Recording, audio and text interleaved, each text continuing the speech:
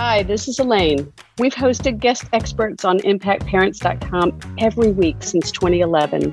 And since 2017, they've been podcast-style interviews. Now we're dipping into those archives to share these fascinating conversations with leading world experts on the Parenting with Impact podcast. Welcome to the Parenting with Impact podcast with your hosts Elaine Taylor-Klaus and Diane Dempster, co-creators of ImpactParents.com, an online community, award-winning blog, and service organization helping parents all over the world to raise complex kids become capable, independent adults. Elaine and Diane are certified coaches with personal experience raising children with challenges such as ADHD, anxiety, and more, and extensive experience in guiding parents to raise their complex kids with confidence and calm. On the podcast, Elaine and Diane interview experts, bringing you cutting-edge information about your child's challenges, teach you real-life strategies to create lasting change, and demonstrate how coaching can guide you to parent your complex kids, one conversation at a time. For the essentials of Elaine and Diane's coach approach to parenting, download a free tip sheet at impactparents.com/podcast. Welcome, everybody. It's Elaine Taylor-Klaus with Impact ADHD, and I am thrilled to welcome today our guest expert, Michelle Novotny, who is a maverick in the field of ADHD management and a true leader and expert in the area. So I'm really thrilled and honored to have you here. Welcome, Michelle. Thanks, Elaine. It's good to be here. It is so good to have you here. So let me tell you a little about Dr. Michelle Novotny. She's got a long resume and a long history in this realm, but I'm going to try to encapsulate it because she's really internationally recognized as a leading expert in the field of ADHD in particular. She was a former president of ADA, which is the Attention Deficit Disorder Association. It's really the adult nonprofit around ADHD management. She's a psychologist, a coach, parent of now a young adult with ADHD. And she's authored several books, including What Does Everybody Else Know That I Don't?, which you can access in the recommended reading section of ImpactADHD.com. And she's done a lot of work with Shire and Ironshore as a consultant because she's really is recognized universally as a leading voice and expert in understanding ADHD and learning how to manage it. And so today, when I asked Michelle what she wanted to talk about, she said she really wanted to talk about mornings and morning madness and has been doing a lot of work around managing mornings. And what do parents need to understand and how to approach it to be able to manage mornings more effectively. And since that is a universal issue that so many of us dealt with, I jumped on it. It's like, yes, let's talk about that.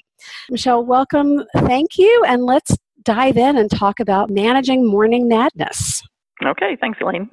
Mm-hmm. Where should we start?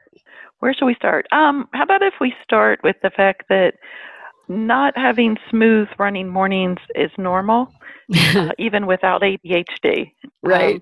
But when you add ADHD into the mix, I think there was a recent study, and I think there were like 76% of the people said that mornings were a severe problem, or at least a moderate problem, with ADHD in the mix.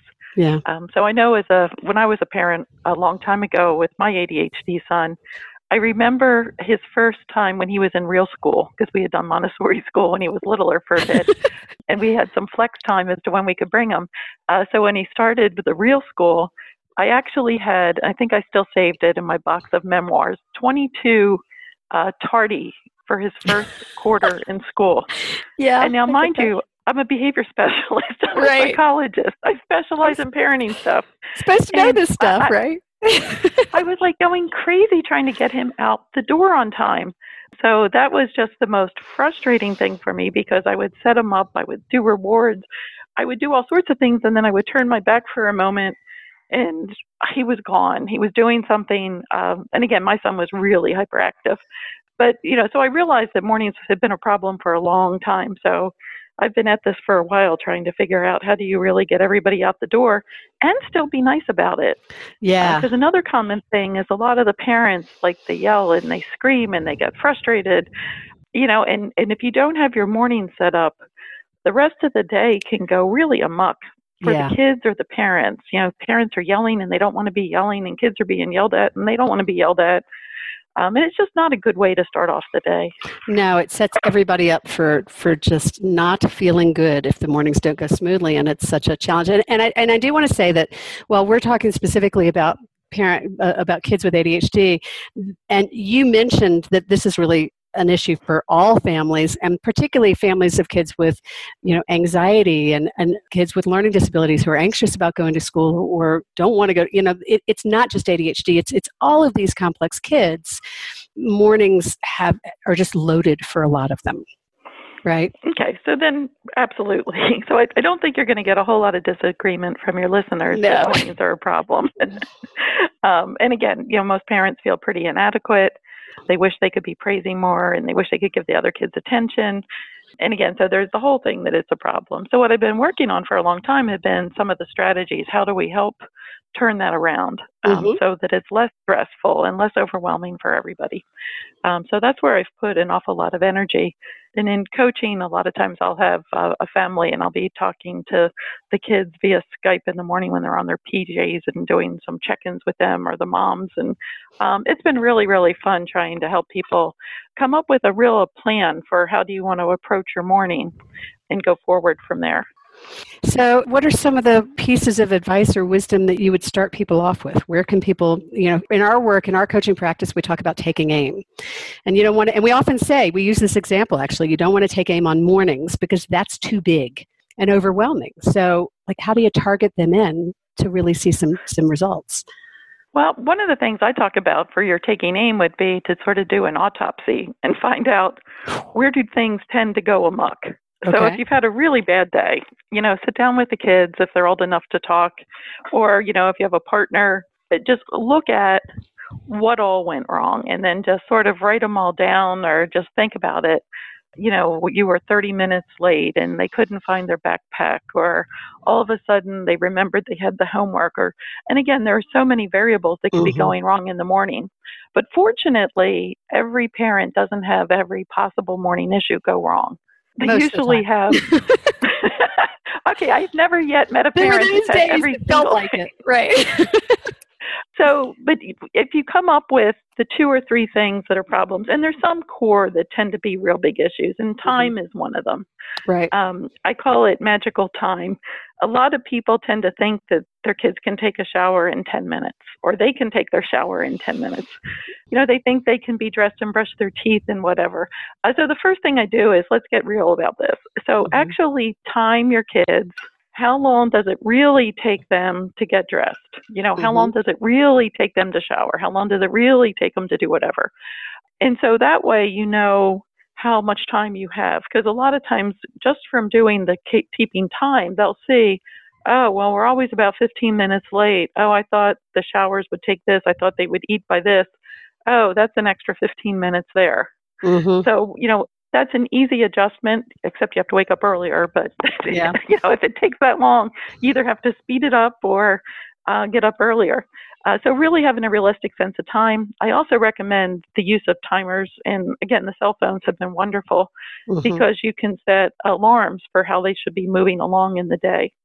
Well, and that really helps. I just want to tap into what you just said. I don't want to gloss over it, because what you said is you either have to speed it up or you have to allow more time.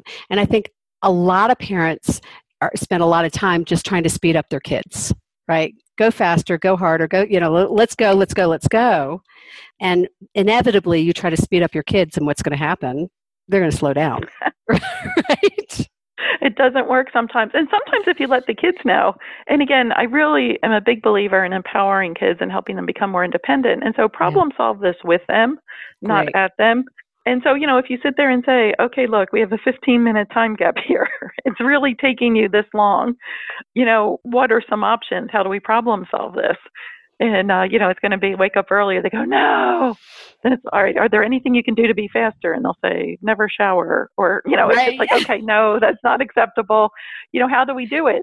But I will confess there have been times that I've ended up, showering and dressing my kids at night before they went to bed so that I could get them out in the morning when I really, really had to go. Oh, I used to do that all the time, actually. So that, so again, you have to problem solve together with them and then set alarms. And then I'd like to set an alarm to let them know it's almost time to do whatever. And then the alarm that it's time. Because if you just say the time to go alarm, oftentimes they could be in the middle of something else and it's hard to stop. So if you give them a 1 or 2 minute warning, that helps. And I also never, ever, ever recommend like being at the bus stop exactly on time. So I always like to put in a 10, 15 minute cushion depending on what it is, because on time is just the recipe for stress and disaster. And on time is a recipe for stress and disaster. That's awesome. Yeah. Because it just takes one thing to throw it amok. I mean, one missing shoe, one missing paper, one spilt milk. I mean, it takes nothing to throw that system off. Yeah. It's too precarious. And so then I get the pushback that says, but I'm going to be bored and I don't want to have to wait.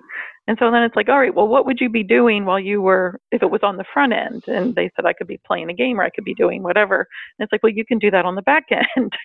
So if you really have 10 minutes extra, think of something fun to do on the back end. Mm-hmm. So put in some cushion, put in some padding, get the kids problem solving with them, not at them, right? And really taking aim on identifying with your autopsy, what are the sort of key issues that are showing up in your family, the 2 or 3 things that are really causing the challenges. Right. Now, this is something that they may not like, but sometimes parents have to actually get up ahead of time and get ready so that you're not trying to get ready while your kids are getting ready. And I know they might not like to hear that, but, sometimes that's needed because, again, if you're trying to get ready while they're trying to get ready, especially sometimes when you're trying to get the routine started, you might be best if you're already done, had your coffee or tea and you're dressed, and then you can seize the day, and then you might be less likely to be spazzing out if you have to be at work or if you have to be somewhere. So sometimes it helps if the parents can be ahead. I have to affirm that. I have had many, many conversations with parents over the years where through coaching, what they've come to is, what if I just get up 15 minutes earlier? And it really is incredible what a difference 15 minutes can make. I mean, I've seen it work. Absolutely, because it gives you some quiet time to get yourself centered, so that you're ready. Because if you wake up and you're like, and then your kids are up and they're like, and everybody's all together, that's going to be crazy. Yeah. And it's not everybody. I think what you're saying, though, is to really think about what's happening in your dynamic and to really create the solutions based on where your trouble spots are. Right, because some people have a hard time with clothing. Like some of the kids have clothing sensitivities, or they can't decide. So sometimes we have things like sweater stackers where you put different outfits in them, or there's wonderful apps these days too. Like there's one called Closet that you can take pictures of the different items, and it can even keep track of when you wore what. And you can play around with it so that you can come up ahead of time with what you're going to wear.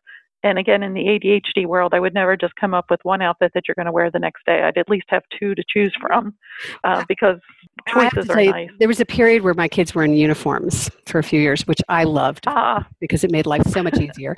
And there was even a period where not only did I let them shower at night, but sometimes, if true confession here, during those really rough years, I had one kid I would put to bed in her uniform, not the pants, but the top, so that when she got up the next morning, all she had to do was put on pants because, that's what it needed.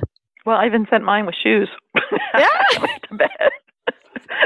It's like, you got to do what you got to do. You do. And there's no parenting police here. It's about, making it work smoothly in the morning so everybody's not screaming at each other. Right. Now, one thing we did, Jared, again, had a lot of ADHD, and he was on medication, but our problem with him was, when he got up, I was getting him ready without his meds on board, so that by the time he was at school, he had them.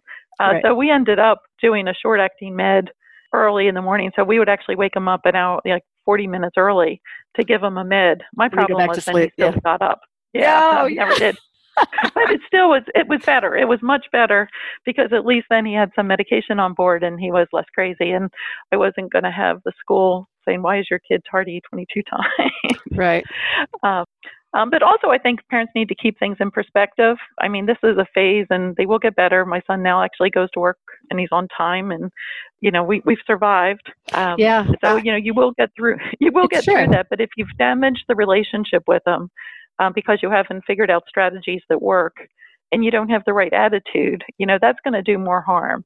because you're going to want your kids to be involved in your life down the road. So if you're just a screaming machine that's spazzing out because you can't get the morning figured out, read some stuff. There's a lot of good articles, get some help, talk to your doctors, get a coach. There's a bunch of stuff you can do. I still remember the one morning, probably our worst morning, is I came down. Jared had been quiet, and I knew he was up, but I didn't want to get up. That was a mistake. But when I came down, he had decided he was going to be ice skating in our kitchen floor. So he had poured milk and poured pudding all over the kitchen floor, and he was diving around the whole kitchen floor. I mean, he was covered head to toe with this pudding milk mixture. Lovely. Our entire floor was covered. And I just looked at it, and so I went up and told Bob, I was like, okay, so which one of us is going to be late for work today? Right. And I said, and then after we worked that one out, it's like, one day we're going to laugh about this. Right. And you do. It just takes a few years. But again, the more we started preparing, the better it got. So, right. Once we figured out the clothes ahead of time, and then breakfast food, a lot of the kids don't want to eat breakfast food at breakfast, but it's okay if they eat pizza, or it's okay if they eat leftovers. Yeah. Breakfast food doesn't have to be that. And if the kids help make it the night before, that again limits stress. I had a mom once who make a crock pot meal every night for breakfast in the morning, because she wanted to start her cooking protein. So that was her. Mm-hmm. So I need to pause this for a minute, because believe it or not, we've only got a few minutes left. And I want to let people who are looking for more of your fabulous wisdom know how to find more from you. Where would they go to find more from you? Okay, they can find more from me on my website. It's michellenovotny.com, MichelleNovotny.com. Awesome. And then there's a link, and they can get me, and I'm happy to help people with coaching. And a lot of people tend to think that the coach has to be in your geographic area, and we don't. Nope. It can be remote. So no, we work everywhere. Our phones, right? So with technology now, it's really easy to have contact with folks all over the place. It's true. Great. So michellenovotny.com, and you can also find some resources for Michelle on impactadhd.com. Her bio's there, her contact information will be there. There's links to her books in our recommended reading section. So there's a lot more available on Impact ADHD to find out more. So we just have a few minutes left, and as we come back, you've mentioned a whole bunch of strategies, and I've been listening, I've been trying to figure out, because we had one of those families where morning was a nightmare, and then we really made a huge shift in that, and really mornings became a joy, truly, sort of fun in our house. And we were no longer late because everybody was late. We became late because we were having a good time. We were still late, but at least it was for a different reason. But I was trying to think about what was the number one shift, what really made the difference for us. And there were so many strategies we used over the years, using the William Tell overture to help to give them a time limit to get dressed, but that was fun and playful, and, things like that. But the one that I think really made a difference for us was after we sat down, as you said, with a family and solved it with them. I sat down one day and I said, this morning was lousy for me. Did anybody else have a good morning? And everybody was like, it was a miserable morning. It's and I looked at the family and I said, do y'all want to change this? Because I don't think any of us are having a good time. And getting their buy-in had a huge impact on shifting it. It wasn't me coming to them and saying, we have to do something about mornings. It was me coming to them and saying, does anybody else want to change this? And that really set the tone for us to begin to shift the dynamic. And it really made a difference. And then what I did was I wrote out little cards that said, great morning, or good job this morning, or something like that. And I would sort of keep them. And when we had a good morning, I would leave them at their place at the table so that when they got home from school, they actually got a reminder of what a good job they had done in the morning. And it was just a nice reward too. Yeah, it was a really sweet, simple, free reward. So that's sort of my favorite strategy. But I thought I would sort of close this with asking you, what's sort of a universal one, or something that you find has a really, really has had a profound impact on the people you work with? I think I call it backward planning, where you really look at what it's going to take to be out the door 5 or 10 minutes early, and then sort of go back from there with real time. Not fake time, and not imaginary time, and not if everything's perfect time, but so that you actually have a realistic grid to start with. And we use that for things like cooking too. Like if you're going to have a dinner on the table, you still have to go backwards, but starting with the end in mind, and then just time syncing it backwards. And also containers are good. things to catch things. So like when they come home and they have football equipment, if you have a laundry basket where all the football equipment goes, that way you don't have to worry where it goes. Mm-hmm. Or if you have band stuff. So again, a lot of the homes just have tons and tons of hampers or bags or containers, and again, of course, in the organizational magazines, they have them all labeled and looking beautiful and stuff. But in ADD but that's land, not so important. It can look different, but you need a place to catch the stuff when it's incoming, like a landing pad. And then your landing pad can get turned into a launch pad. So places to contain the stuff would be critical. And then planning backwards. And the most critical is having the kids involved in the process. Yeah. Because if they think it's a good idea, it is so much more likely to work. Even if your idea is better, if they came up with an idea, it's actually likely to be more successful because they own it. Brilliant. And that is a great place to close the conversation. So, Michelle, thank you again so much for being here. We really appreciate it. Thanks, Lane. And our guest has been Dr. Michelle Novotny, who is a leading voice and thought leader and expert in ADHD management. You can find out more from her at michellenovotny.com or from a lot of resources she has that we have on impactadhd.com. And I want to thank you for listening and for being part of this conversation and encourage you to take aim on one thing, one place, one change that you want to see in mornings. Take it slow, take it steady, and begin to create the change you're looking for in your family. Thanks for being here, everybody. Take care. You've been listening to the Parenting with Impact podcast with Elaine and Diane. For more information on the Impact Parents community or to join Sanity School for Parents, please visit impactparents.com. If you like what you've heard, please share this podcast with friends who need similar guidance and subscribe wherever you listen to podcasts. For the essentials of Elaine and Diane's coach approach to parenting, download a free tip sheet at impactparents.com/podcast. Behavior therapy training for parents is actually recommended as a first-line treatment for complex kids. For information about Sanity School, our training program for parents or teachers, which has helped thousands of families around the globe, visit impactparents.com/Sanity School.